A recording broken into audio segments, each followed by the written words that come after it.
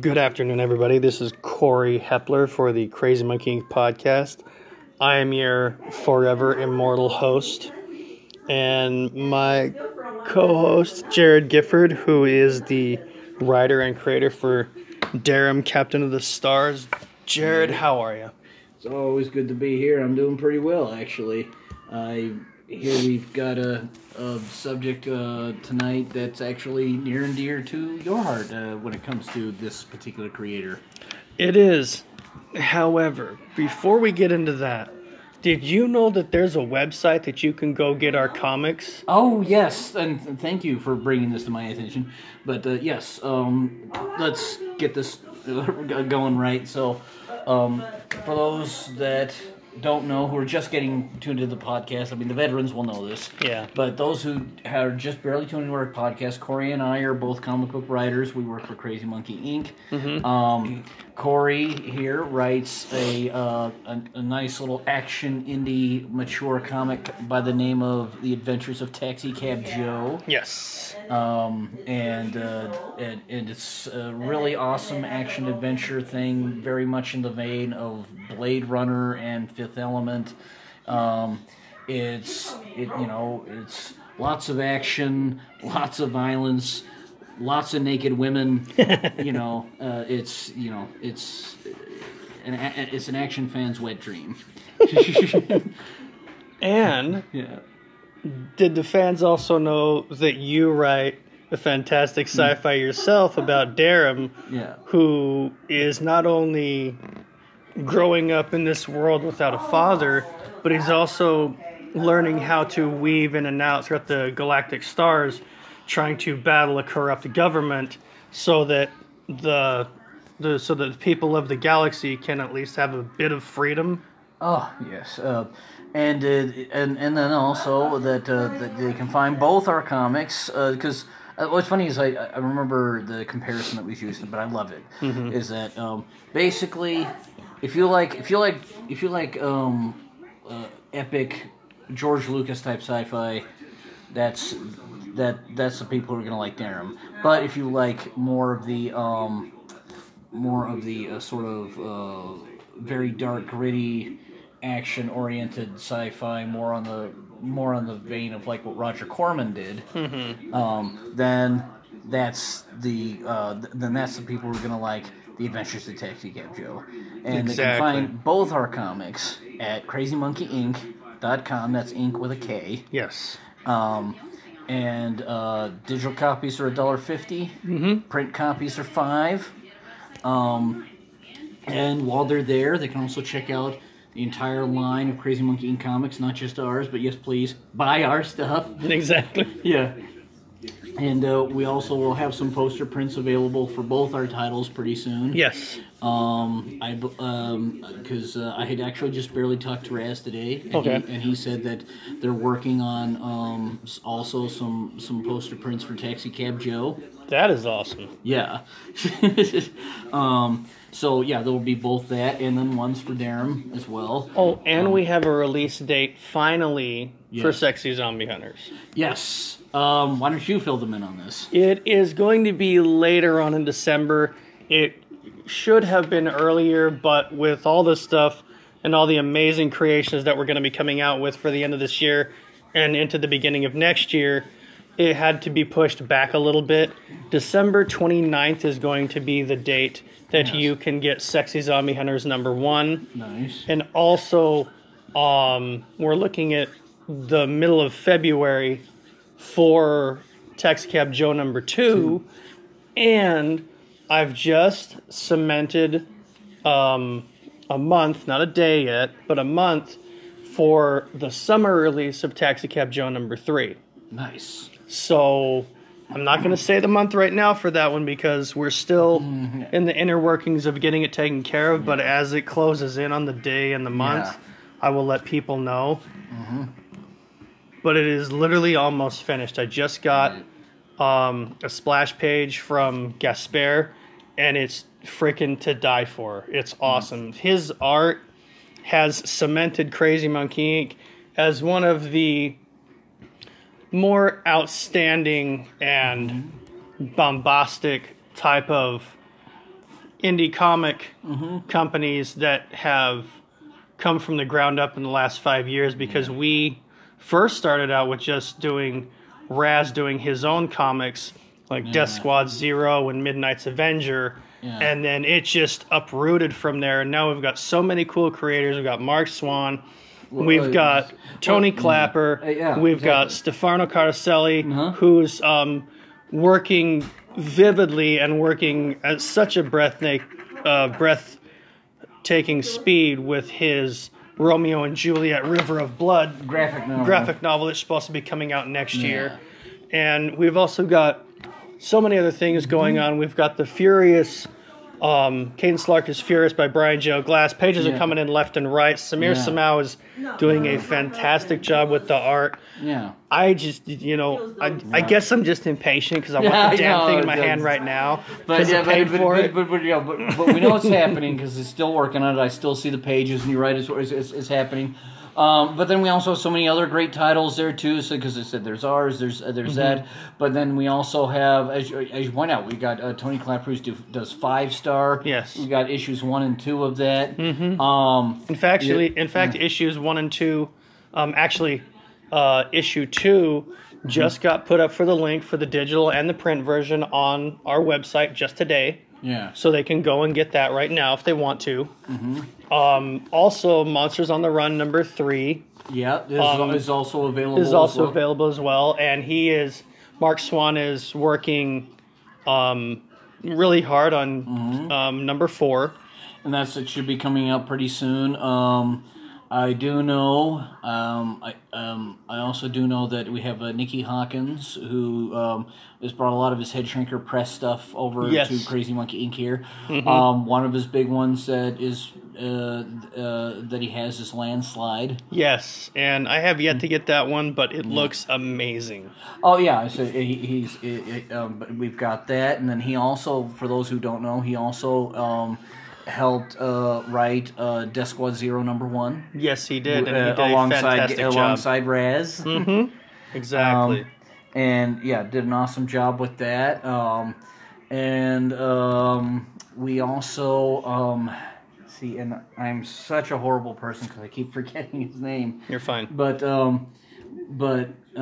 do know we have the sort of 80s nostalgia ninja title that Raz is always writing. With George Hernandez. Thank you. Yes, you're good. I'm so glad that you're here to remember the things that I can't. But yes, with George Hernandez and Gabriel Ramirez. Called Cyborg Ninja. Yeah, Cyborg Ninja. Thank you. But no, all I know was I looked at the art and I just thought it looked phenomenal. Like I said, I mean, I know people are like, well, how could you like it? You can't even remember the name. But no, it's like I didn't get hung up on the name. What got me right away was the art. I looked at that art and I was like, oh my gosh, this is everything about the 80s I love. And I have an extra special surprise for later on next year around the fall time. We have a brand new title that I'm coming out with as a one-shot. Yes. It's only going to be 15 pages long, so it's just going to be the only one of its kind. And it's going to be a small short about how Mandy and Joe met each other, and it's going to be called The TNA. And it's a short 15-page comic about how Joe and Mandy met. Okay, that's actually a pretty interesting concept. I like that. And as you know, we're working hard, at least getting funds for this, both Corey and I.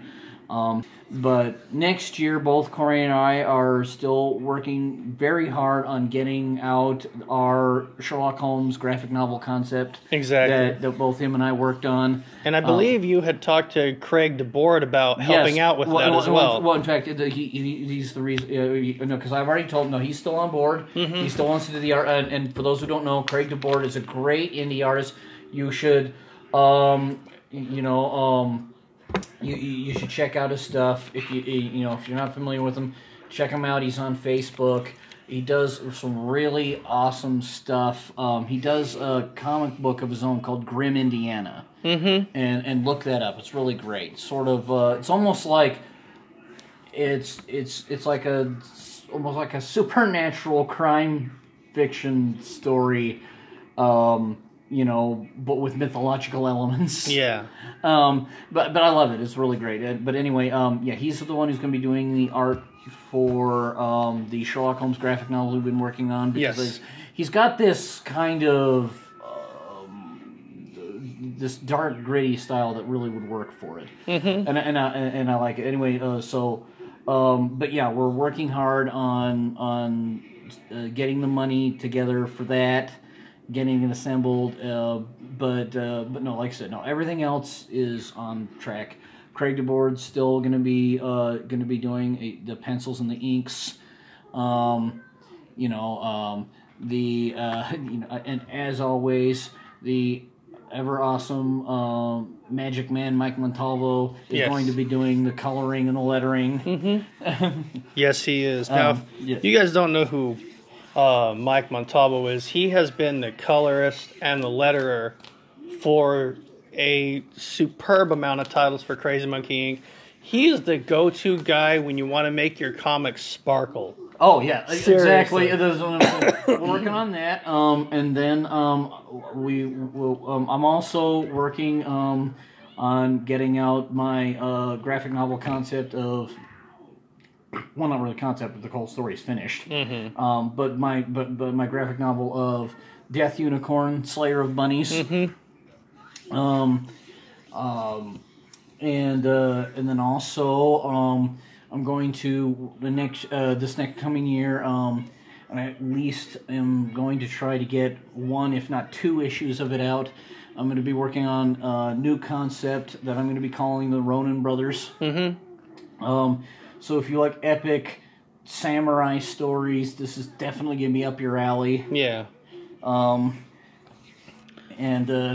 Anyway, as far as Crazy Monkey Inc. announcement goes, I think that covers everything. I believe, that's about it. Yeah. Now, we've got a creator that we're going to be talking about in this podcast that not only is, like Jared said, near and dear to my heart because he created one of the most badass time-jumping cops that I've ever read. Yeah. He also has cemented himself as one of the comic creators that really helped bring the 90s comics to a new level of awesome. We're talking about Will Pistachio. Will Spertasio. Yes. Will Spertasio. Yeah, the sad thing is, for those who don't know, this is the sad thing about it. It's kind of a funny thing, and I always mock him for it. But the thing is that Corey loves the guy, but he can never pronounce his name right. I usually say Pistachio, just for something funny, because I know I'm going to butcher his name every time. No, and I just barely told him. I said, because I had just said to you, that watch, one of these days, you're going to meet the man, say his name wrong, and then be completely embarrassed. He's probably going to give me the bird and tell me he's never going to sign any of my shit ever again. He's going to be like, wow, you even did a podcast on me? Asshole. Anyways, but for those who don't know, Will Spertasio, he is the man who created the X-Men character Bishop. Yes. Who's in many of the greatest time travel epics of the X-Men. A very awesome character. Will Spertasio also was one of the guys who left Marvel to go work at Image. Mm-hmm. Although, interestingly enough, he's the only one of the Image founders who actually didn't take a prominent position at Image. He just basically wanted to do his comic, and he didn't take any big position like the other guys did. Yeah, he just wanted to bring his stuff out, and that's it. Yeah, and for those who don't know, he while he was at Image, he's still there. He created the series Wetworks, which is kind of this, almost kind of like a group of sort of like super-powered mercenaries. Mm-hmm.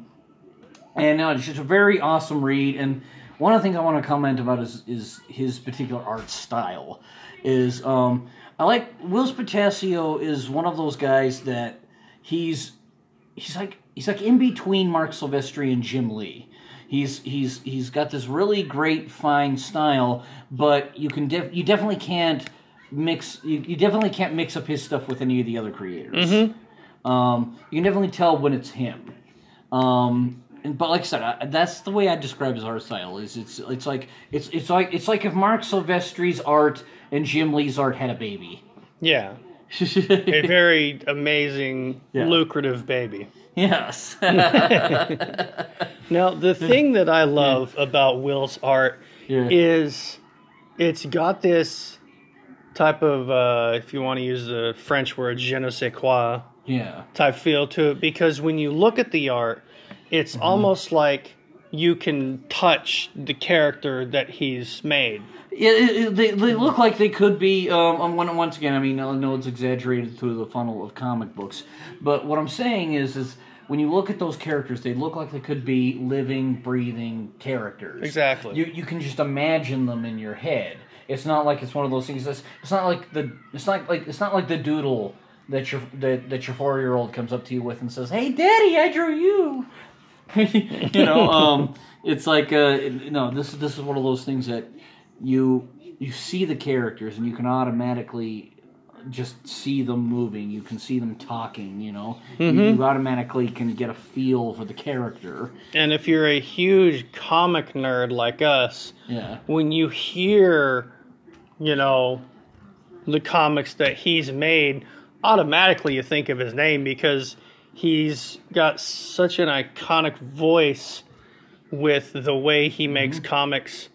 It's almost like if you were to forget that he was even part of the Image Foundry, you'd almost want to slap yourself. Yeah, exactly. Well, once again, I mean, but it's one of those things. He's just such a great creator that he didn't even need that title to go with it either. The whole point is he's another one of those people that his art speaks for itself.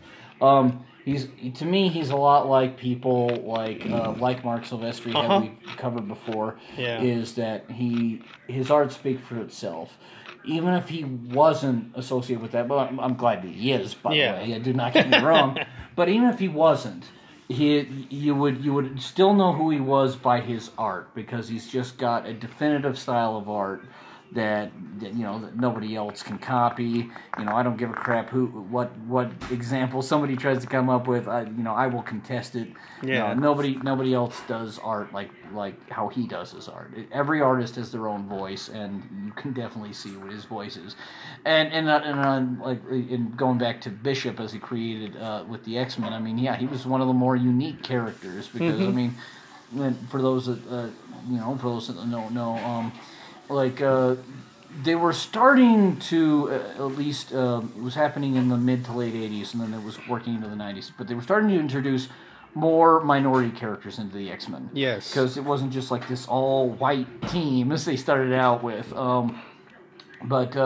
whitewashed the crap out of that thing. Well, but once again, not to mock, because once again this goes back to Stan Lee, who we also had an episode on, big tribute to. But the thing is in the 60s, it was still pretty innovative for its time, because you had this group of sort of social outcast misfits, and they were hated by mankind. Even though all the characters were white, they still had these powers which made people hate and fear them. Yeah. And then basically it was still his sort of take on racism. Yeah. Or bigotry, really. But anyway, they were starting to introduce, and this is one thing that, and you got to give Chris Claremont full credit as well. Chris Claremont also helped diversify the X-Men, because he was bringing in characters that were Native American, that were black, that were Asian, that were various different ethnicities. Anyway, skip ahead to when Will Spertasio was doing his run in the X-Men. And he had created Bishop, who was not only a really great character, and just had a really awesome time cop, but he was also a prominent black character. He really was, because while there were some black characters like Storm, that were in the X-Men, you didn't really have a whole lot that popped out and were innovative Exactly. for the time. Oh, yeah, exactly. No, I completely agree with you. the thing is yeah, and so he was one of those. Well, and they didn't have a big prominent role. I mean, think about it. I mean, his whole thing was he was a time cop, as you said. Mm-hmm. He went back in time to stop these cataclysmic events, and it was like that was actually pretty cool because he wasn't just a token black character. He was actually a person who had a vital, prominent role in these stories. And there hadn't been a character with that type of synopsis setup made at the time, so this was actually innovative even for that. Oh yeah, exactly. I mean, that's what I'm saying. Is and then so it's exactly was the thing is you look at you look at a lot of those stories, and then and I love the sort of relationship because they had this kind of funny relationship. It was like you had Forge's relationship, and then there was Forge, if you remember, and he was within the same timeline as Bishop. Yeah. Forge and Bishop had this really kind of hilarious relationship. Yeah. If you remember back from the early days, because it was like, Bishop was the guy who was like, it's like, it's like, no, we gotta get this done. You're man of action. It's like, go back, get it done. Mm-hmm. And Forge was kind of a little bit more like, I don't know, I guess you'd call it the Yoda. Yeah. Like you could, do we really have to do it this way? Because they're... Well, no, I mean, we don't have to do it this way, but it's basically, he was like, if Bishop was the guy who was like, let's get this done, let's go. Forge was the guy who says, calm your titties, calm it down, let's come up with a plan, and then let's do this. Before we decide to go balls to the wall and get ourselves killed. Yeah, exactly. So like I said, I kind of like that. It was sort of this almost...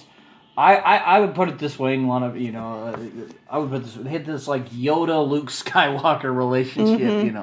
You had the young brash hero guy who wanted to go out and just get shit done. Yeah. And then you had the wise old sage who's basically like, whoa, chill out a bit.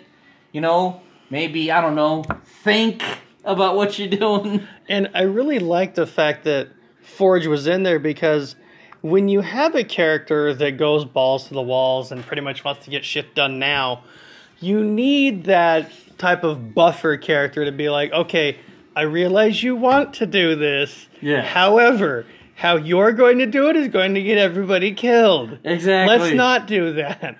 Let's think about a better way of doing it, and then we can approach it the way that's not going to get everybody killed. And then what's the cool thing is like because the thing is that Will Spertasio actually shared a studio with Jim Lee. Yes, he did. And interestingly enough, what happened was when Jim Lee said he was going to leave and go with the other Image founders and go with Image.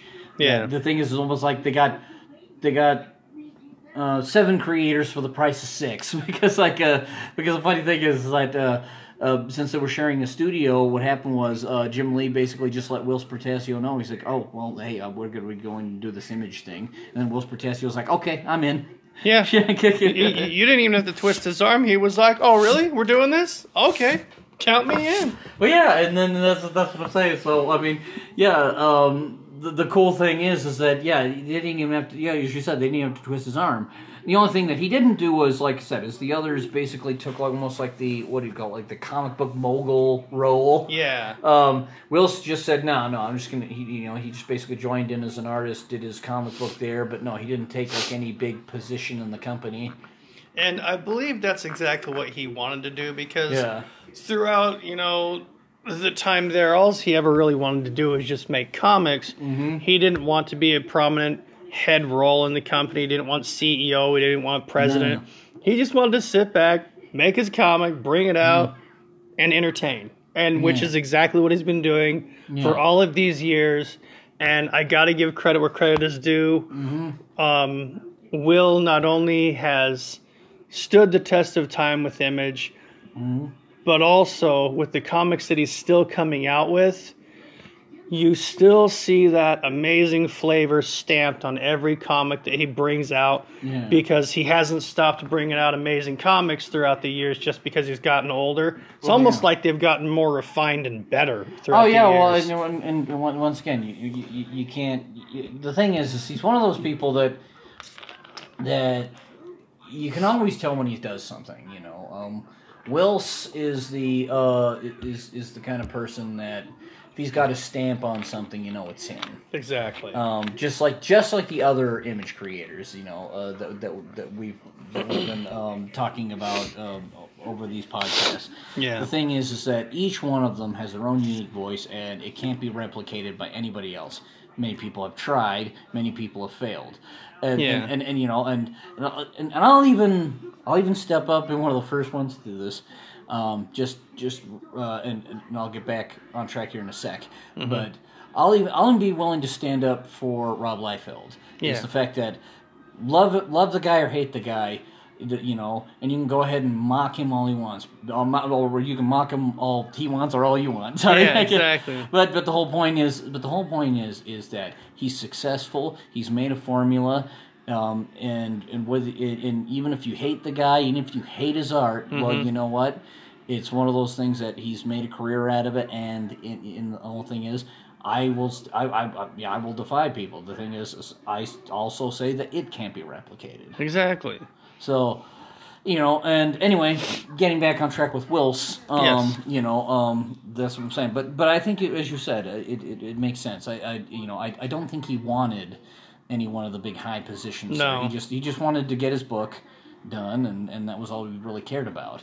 And you know, and like I said, I mean, I think you kind of even see that in some of his characters, even going back to Bishop, as we were talking about. You know, when I think about this, is like even though Bishop wanted to get things done, he wasn't what I'd call overly loud about it. No, Bishop is definitely not a Frank Castle. Yeah, let's put it that way. It was basically, more of a go in and get the job done kind of character. Yeah, and then leave as fast as you got the job done. Yeah, he wasn't around there to stick around to see what happened. Yeah, he's on to the next job. Yeah, exactly. So, yeah, it's just kind of interesting, but anyway, And interestingly enough, and they'd integrated, because I think we even talked about this with some other things, but like when you look at like the X-Men TV series from the early 90s, and stuff we grew up on. Exactly. It was his version of Bishop that they had in that cartoon. Most of the stuff, interestingly enough, most of the stuff was in that X-Men cartoon was stuff that was done by at least half the image creators, because there were characters that were either made better or had been created by a lot of the founders, because you had stuff in there that was by Mark Silvestri, because a lot of the Mr. Sinister stuff was from Mark Silvestri stories. You had a lot of stuff that was from Jim Lee's stories, especially a lot of the Magneto stuff. I know that he didn't create Magneto, but there was but they did have the they did have a lot of the. I mean, it wasn't, once again, a complete thing of it, but they had like things that were reminiscent of the Asteroid M story. And then also, and then they also had the Genosha incident, which was also part of Jim Lee's run. And then with Whilce. See, now I'm messing it up. Oh, I'm sorry. I'm so sorry, Whilce. Whilce Pistachio. Whilce Portacio. Yes. Anyway, no, but then with him, they had his character in there because it was his version of Bishop that they had in that X-Men series. Yeah. So, and interesting enough, and I love it because they actually had crossed some of the characters and stuff. Oh, actually, even some of Rob Liefeld's creations made it in there, because Cable was actually in that series. In fact, there were a couple of Uncanny X-Men comics where Cable and Bishop actually fought side by side. And then sometimes they were on opposite sides. Yeah, sometimes they well, it depends, wanted to kill each other. Well, because here's the interesting thing is they're both from the future, but both in different points of the future. Yeah. Bishop is from a more immediate future. Bishop is from, I'd say, what was it, like 40 to 50 years in the future. Yeah.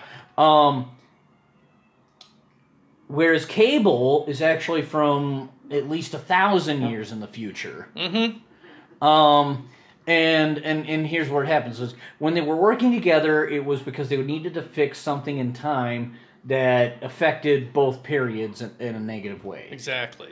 But then there was a few times when basically Bishop was trying to fix something, but then Cable had to stop him because whatever Bishop tried to fix just made things worse in Cable's period. It's kind of like Barry Allen when he wanted to go fix the timeline. Yeah. He's like, no, Barry, you remember what happened the last 20 times you tried that shit? Oh, yeah. We had to get Reverse Flash and, you know, help figure out a way how to get it back on track because you're a dumbass. And I will full on admit this now, and I know a lot of people are going to go, what? How could you? How dare you? Blasphemy. But I will admit this, is that I did at first like the Flash TV series. But what happened was the second season finale completely ruined it for me, and I have stopped watching it ever since. I refuse to keep watching it because what happened was you had this whole scenario where Barry had messed with time in the first season, and you thought he had learned his lesson. Yeah, you know, and then it went through all this horrible tragedy and everything. But anyway, spoiler alert for those who haven't seen it. So if you don't want to have Flash spoiler alerts, you know, ignore this podcast for the next few minutes, or just fast forward for the next. 5. Just fast forward ahead, but just don't listen to this part. But anyway, what happened was in that one, his father ends up getting killed, and then anyway, he ends up fixing everything, but the problem is that, you know, oh my gosh, my father's dying, it's my father, and then he basically decides, you know, even though instead of living with what happened, and then enjoying at least the friends and family that he had still with him, he decides to go and fuck up the timeline again. He's you know, now he's going to go back and because like he's like he had accepted the fact that his mother had been killed in a time traveling incident. Yeah, he had accepted the fact that his father had been blamed for the murder, but then he was able to go and finally get him out of jail. You know, it's like, and he accepted the fact that he had problems, but he was getting over them. And I was like, okay, well at least he's got problems, but he's striving to be better. And then they do that. It's like, wait. This is one step forward and 1,000 steps back. You know, it's like you are basically telling me that Barry Allen didn't learn a damn thing. And here's the interesting thing: if you read the Flash comics, there are quite a few times where he goes back and he fucks up the timeline.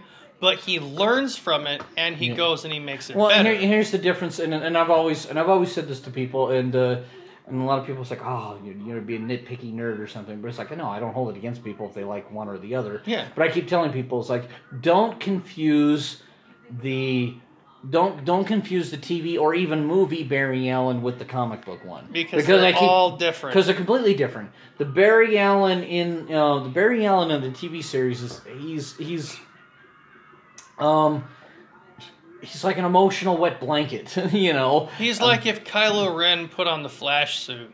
Yeah, and what I'm saying is and I'm not saying that that's not appealing to anybody. Hey, if that's appealing to you, great. If you like whiny, bitchy, off-the-wall characters, I mean, sure, go ahead. No, I'm not gonna go that harsh on him. But the whole point is, if you want a character that's an emotional wet blanket, go for it. But the whole thing is that Barry Allen in the comic books was a very actually logical thinker. I mean, at least they had this right in the TV series. But he was a forensic scientist for the police. Yeah. But what happened was the difference between him and the show and the comic book is in the show, as I said, he tends to get very, very, very emotional to the point where it totally clouds his logic.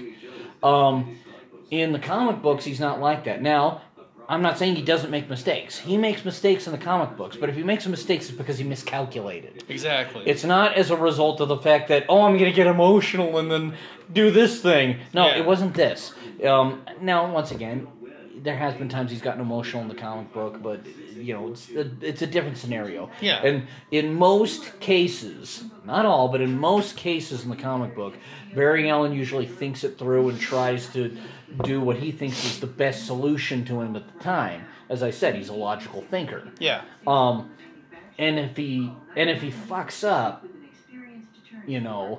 it's a result of the fact that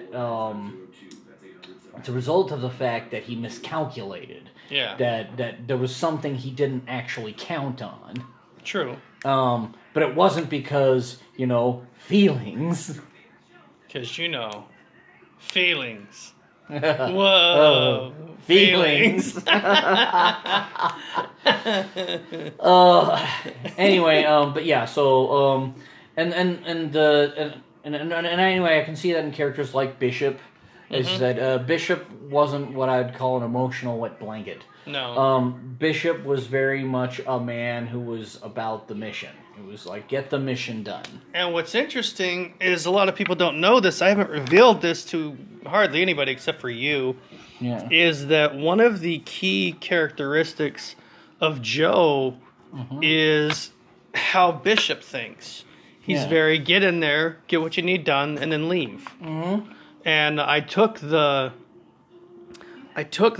type of characteristic from Bishop and put him into Joe because not only is Joe like that, he's also like Barry Allen. He thinks about what he's going to do and then he does it. Mm-hmm. But here's the thing that you are not going to get with Joe. He's never going to show that he regretted anything that he did because he calculated the risks. Mm-hmm. He went in and did it. And then whatever happens afterwards, that's just that. Yeah, it's the result of his actions. And exactly. And it's not that he's cold-hearted. It's just that he accepts the consequences of what he's done. Exactly. He realizes that whatever decision he makes, it's a 50-50 shot. Mm-hmm. 50% that it's going to work out, 50% that it's going to make him fall flat. Yeah, and he's very mature like that. But yeah, he doesn't let it cloud his judgment. Cloud his judgment. Yeah, exactly. It's basically get the mission done. If I happen to screw up, well, then I can always come up with another plan. Mm-hmm. And I'm very much like that with a lot of my characters as well. I try not to give them too much emotional baggage, but I mean, I realize that characters have to have a little bit of depth to them. It's exactly why I still do give my characters some tragic pasts. But one of the people I really like, and I'm not trying to get off Will's Potasio here, but we're just gonna throw in like Leiji Matsumoto. Mm-hmm. But I think that Will's is kind of similar in this way with his characters. Yeah. But with Leiji Matsumoto, a lot of characters like if you look at Captain Harlock. He had a lot of emotional baggage, but he never let it cloud his judgment. Exactly. He still got the mission taken care of. Yeah. Even though he had a tragic past. Exactly. Because in various incarnations of Harlock, depending on which ones you read, but I'm just going to kind of mesh them all together. But basically, if you look at his past, he lost his girlfriend/wife. Mm-hmm. He lost his home planet. I mean, not that it blew up or anything, but they basically rejected him and threw him off it. Yeah. Not really threw him off, but it's like, but basically he was banned from ever coming back to Earth. Exiled. Thank you. He was exiled from Earth. His best friend ended up dying. I mean, and then he basically made his brain the heart of the computer on the Arcadia. Yeah. And then so yeah, he had all these tragedies happen to him in his life. Oh yeah, and plus his parents died when he was at a young age. Yeah, so he had to basically fend for himself and teach himself how to be a man. Yeah. And that's what I'm saying. But what I love about his character is that he never lets it get him down. He never lets him make him waver from whatever his purpose is. Nope. If Captain Harlock has a purpose, he sees it through to the end. And I would liken Will's Protasio to that as well. When he has characters like Bishop, is he's very much focused on the mission.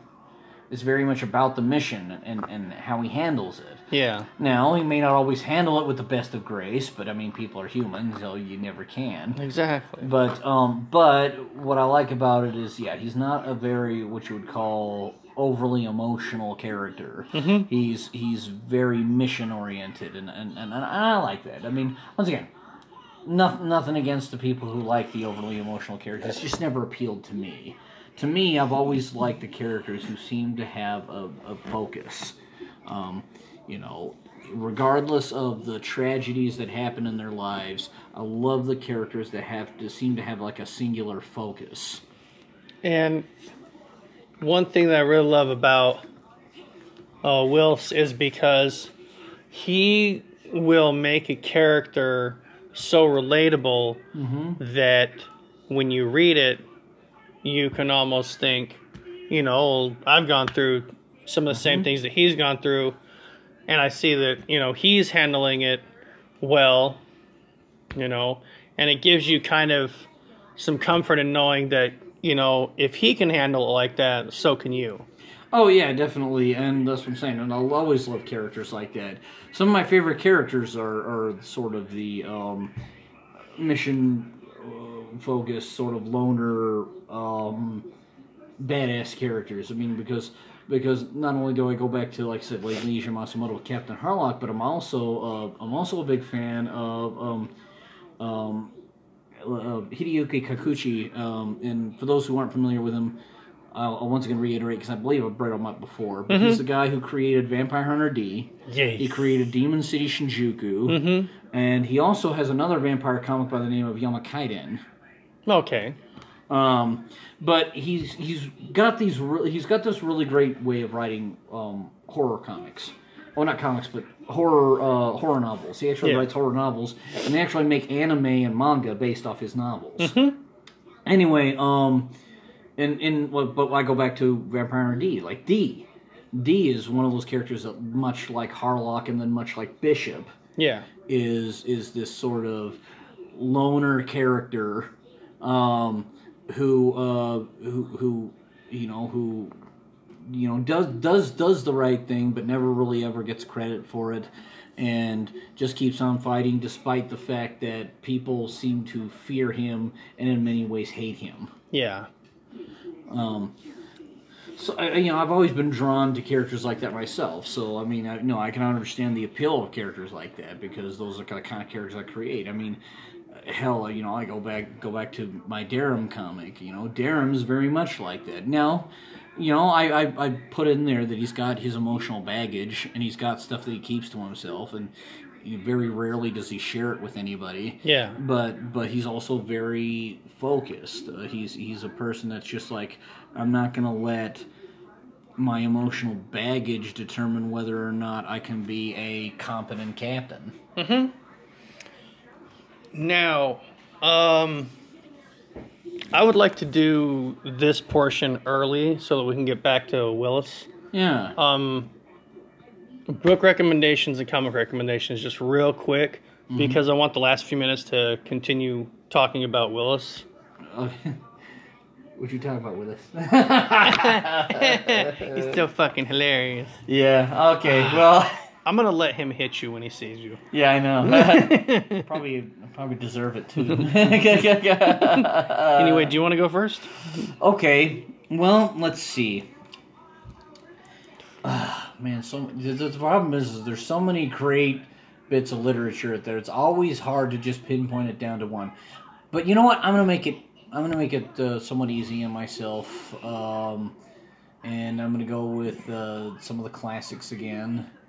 I'm going to recommend Kidnapped by Robert Louis Stevenson. Nice. Yes. For those who aren't familiar, Robert Louis Stevenson also has created things like Treasure Island. He also, interestingly enough, and this is the only like horror-related novel he did, he's also created Dr. Jekyll and Mr. Hyde. Yes. But anyway, Kidnapped is another story in the vein of Treasure Island, another seafaring pirate story. Mm-hmm. But in this case, it's about this kid who ends up once again, it's in the title, being kidnapped and basically forced to live among these pirates. Mm-hmm. And just basically about how he survives the ordeal. Yeah. And it's good. It's another great action adventure seafaring romp. Definitely worth it. Read it. Check it out. And in terms of comic books, let's see. I am,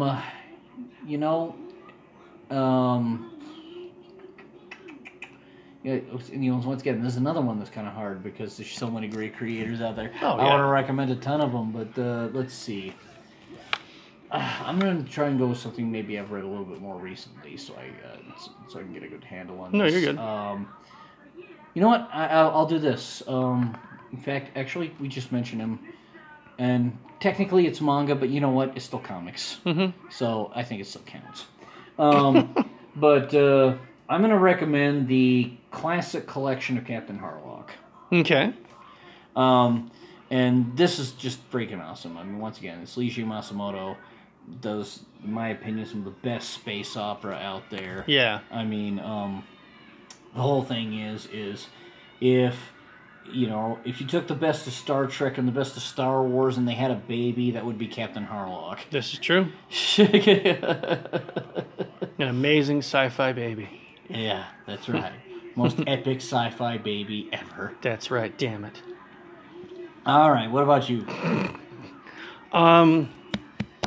Book recommendations. I don't think a whole lot of people have read this, and if they have, they've probably been forced to read it in high school. I'm so sorry. But if I gotta go with a book, it's Of Mice and Men by John Steinbeck. And you see, that's what I'm saying. It's like, and why I feel is sad and tragic is the fact that, as you said, it's like people are forced to read it. It's like you should choose to read that. It's a good read. It really is. It is. It's like, and I like it because it ends in a tragic way. It's not one of those happy ending things. It was one of those kind of tragic things because of the fact that you have the simple-minded guy who accidentally kills somebody. Mm-hmm. He doesn't understand why he's done something wrong. Yeah. But then it's his brother who, in the end, has to, what's the best way to put it? Well, he has to kill him. Yeah. I was going to say put him down, but it makes him sound like an animal. Well, in a way he was. In a way he was portrayed in the book as an animal who couldn't be controlled and who did things off of emotion rather than logic. Yeah. But it was kind of sad in a way in the fact that, you knew that he didn't understand what he'd done. Yeah. And that really, when it came down to it all, he wasn't a vicious person. He wasn't. He was just very reactionary, as you said, with how he handled things. Yeah. And sometimes it wasn't in the best way. I mean, obviously, in the case that he killed a man. Yeah. But yeah, it ends on a very somber note, on the fact that, he actually kills the guy's girlfriend, I believe. Yeah, I think so. Because she's having him feel her hair, and then he doesn't let go, and he accidentally snaps her neck. Yeah. And then the guy finds out, and then he tells his brother, and he says, "You've got to kill him, or we're going to kill you."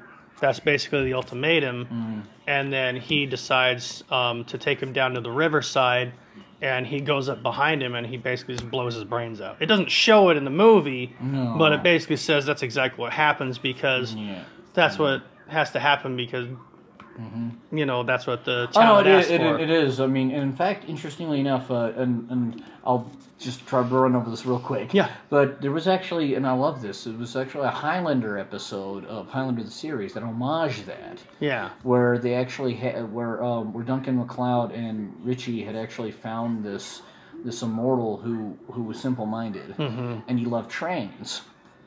Anyway, what happens is that there's this immortal who keeps stalking him and trying to kill him. Anyway, in the end, Duncan MacLeod's able to find this immortal and get rid of him. But what happens is that they find out that the reason why the guy was not only being hunted down, but the reason why he was on his own was because the lady who had been looking after him. What happened was when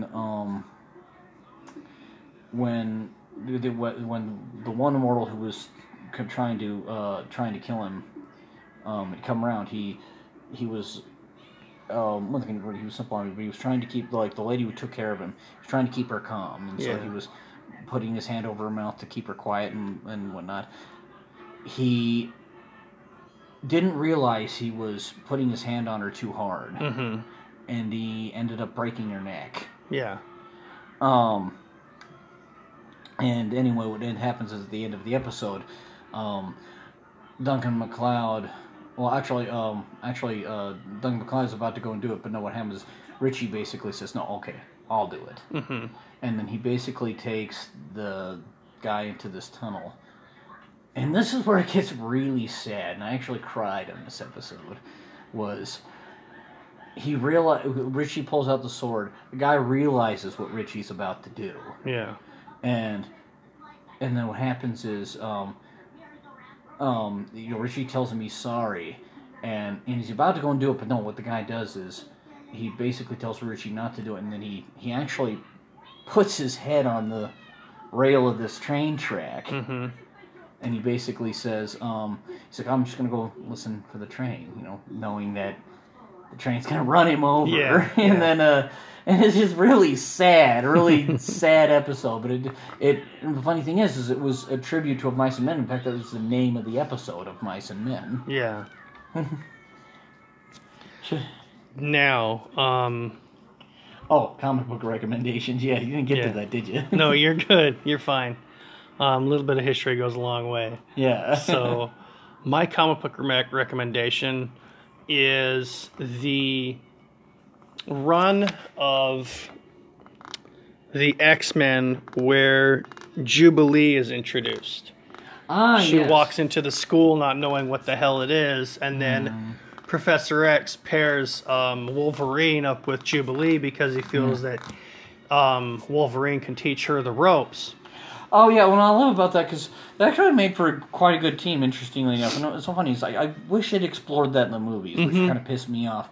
But the thing was that Jubilee was kind of like the protege of Wolverine in a way. Yeah. And in fact, in many of his solo books, she was actually in the books with him. I actually have a Yeah, it was kind of like a sidekickish type of thing. Yeah, I have the run of Wolverine. It was done by both Mark Silvestri and Larry Hama. And in that one, it has both Wolverine and Jubilee in it. Yeah, and you get to see a side of Wolverine that you don't usually get to see. You get a softer side of Wolverine. He's still kind of an asshole, but he's a softer asshole because he realizes that he wants to teach Jubilee the ways of being a mutant, but he also feels for her because she's a runaway. She doesn't understand her powers, and he's trying to help her understand how to use them without, making him go all haywire. Yeah. And when I believe he has to finally kick Jubilee out because she's just too enigmatic and out there, Wolverine actually feels bad and cries about it because he has to kick her out, and he doesn't feel right about it. Yeah. But, interesting enough. But, but I like that. It's a good recommendation. And, anyway, we can at least use the last few minutes to get back to Whilce Portacio. But I just want to talk about his legacy, if we can wrap it up with that. Yeah. The legacy. Well, but I think his legacy isn't it, and a lot of people might understate it, but I definitely won't. Is that I think his legacy is that even though he may not be as recognizable as the other Image founders, and people may not automatically know who he is until you mention some of the characters he's done. Yeah. But I think his legacy is the fact that if you do know who he is and you do follow his work, it's meant something to you. Yeah. And he makes meaningful characters.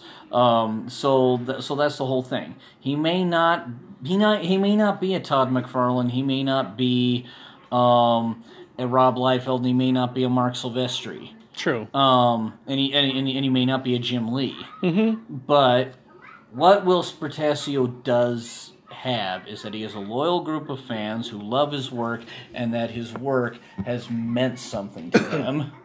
This is true, because I know there were quite a few runs of Bishop that hit home for me, because Bishop isn't just a time cop. You know, he's also someone who actually feels for people that he's going out to kill, because he is a mercenary, but he's like a mercenary with a heart. Yeah, exactly. I like how you put that. But yeah, no, good comparison. And so, but that's what I'm saying. Is his characters mean something to whoever reads them. So he may not have, as I said, the popularity as the other guys, but what he's got is a loyal fan base who finds meaning in his work, and that's always good to have. Yeah. And so that's what I'd like to say is in terms of his legacy. If anything, Will Spertasio is always going to be remembered as a guy who made a lot of characters that people cared about, and has a last name that I'll never be able to fucking has a last name present. Well, hell, I mean, you even pronounce. I think you've only said his first name right maybe 3 times. And Willis, I'm sorry. It's just you've got such an amazing and interesting way of spelling your name that. Even if I meet you and I fuck it up, I'm sorry. It's just... Hey, you know what? I'm pretty sure he'll be totally okay if you don't have to say his full name. Yeah. Even if you just say, hey, Wills, I'm pretty sure he's good with that. Exactly. If I don't try to say my last name, 99% of people screw it up. So, we'll just go with that. Yeah. Well, then and then for kicks, you can just screw up Rob Liefeld's name. Just like, hey, are you Rob Liefeld? Yeah, are you Liefeld? Liefeld? Yeah. You do that Deed Paul, don't you? Deed Paul. Oh, the Ewing Blood. Yeah, exactly. Anyway. Oh, well. Yeah, and then next you'll be talking about Tood McFarlane. That's right. Tood McFarlane is amazing. Him and his Span character. But I think we're at a good spot now, so I think we can probably wrap things up now. That's right, like a mummy. Anyway, anything else before we? No, I think we covered the announcements up pretty early. Okay. We've got the recommendations out of the way. Mm-hmm. And then we've had this really great tribute to Will's next podcast, and we're going to be boning up on some more of our facts, but next podcast we will be discussing Jim Lee.